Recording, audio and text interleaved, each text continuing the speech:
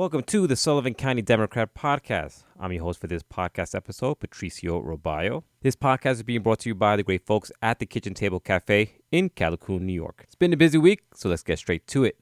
Our top story today comes from the town of Bethel, where exciting developments are underway. After an extensive application process, the town has been awarded a USDA loan of $6.3 million for a new highway department garage and an additional loan of $3.6 million for a new town hall. The Bethel Town Board discussed these plans in their meeting on Wednesday, January 24th. The Highway Department garage, to be built on Route 55E between Bethel and Swan Lake, will provide essential storage for equipment and safe working environment for employees. Construction is expected to start in May or June, with contractors to be selected by the end of March through an advertised bidding process. At the same time, a new 30 by 40 town hall will be constructed on a foundation of the present site. Town hall will be constructed on the foundation of the present site. With the state-of-the-art energy-efficient features, a NYSERDA grant of $165,000 will further support the project. Town officials will temporarily move to the former Duggan School during the construction phase. Shifting our focus to education, the SUNY Sullivan Presidential Search Committee is entering its final stages in finding a new president for the college. According to the college website, the committee recently met on January 24th to review top candidate submissions. Semi-finalist interviews are scheduled for Monday, February 5th and Tuesday, February 6th. The committee will then recommend 4 to 5 finalists to the Board of Trustees for final interviews.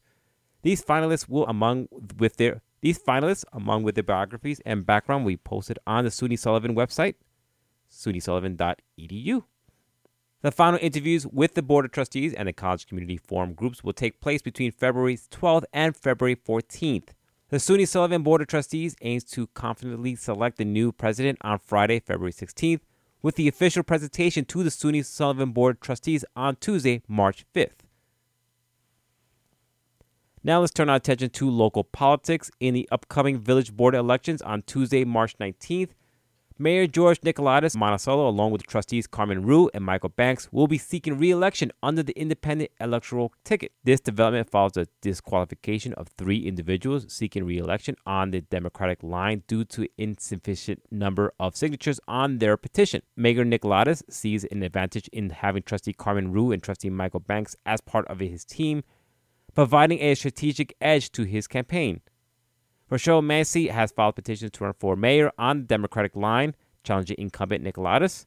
As of now, there is a possibility that Massey may be the only candidate listed on the ballot. Stay tuned for further updates on Monticello's local elections. Shifting gears to the county matters, the Sullivan County Resiliency Plan draft was presented to the legislature during the executive committee meeting on Thursday, January 25th. Commissioner of Planning Heather Brown introduced the plan, outlining key milestones and recommendations for improvement.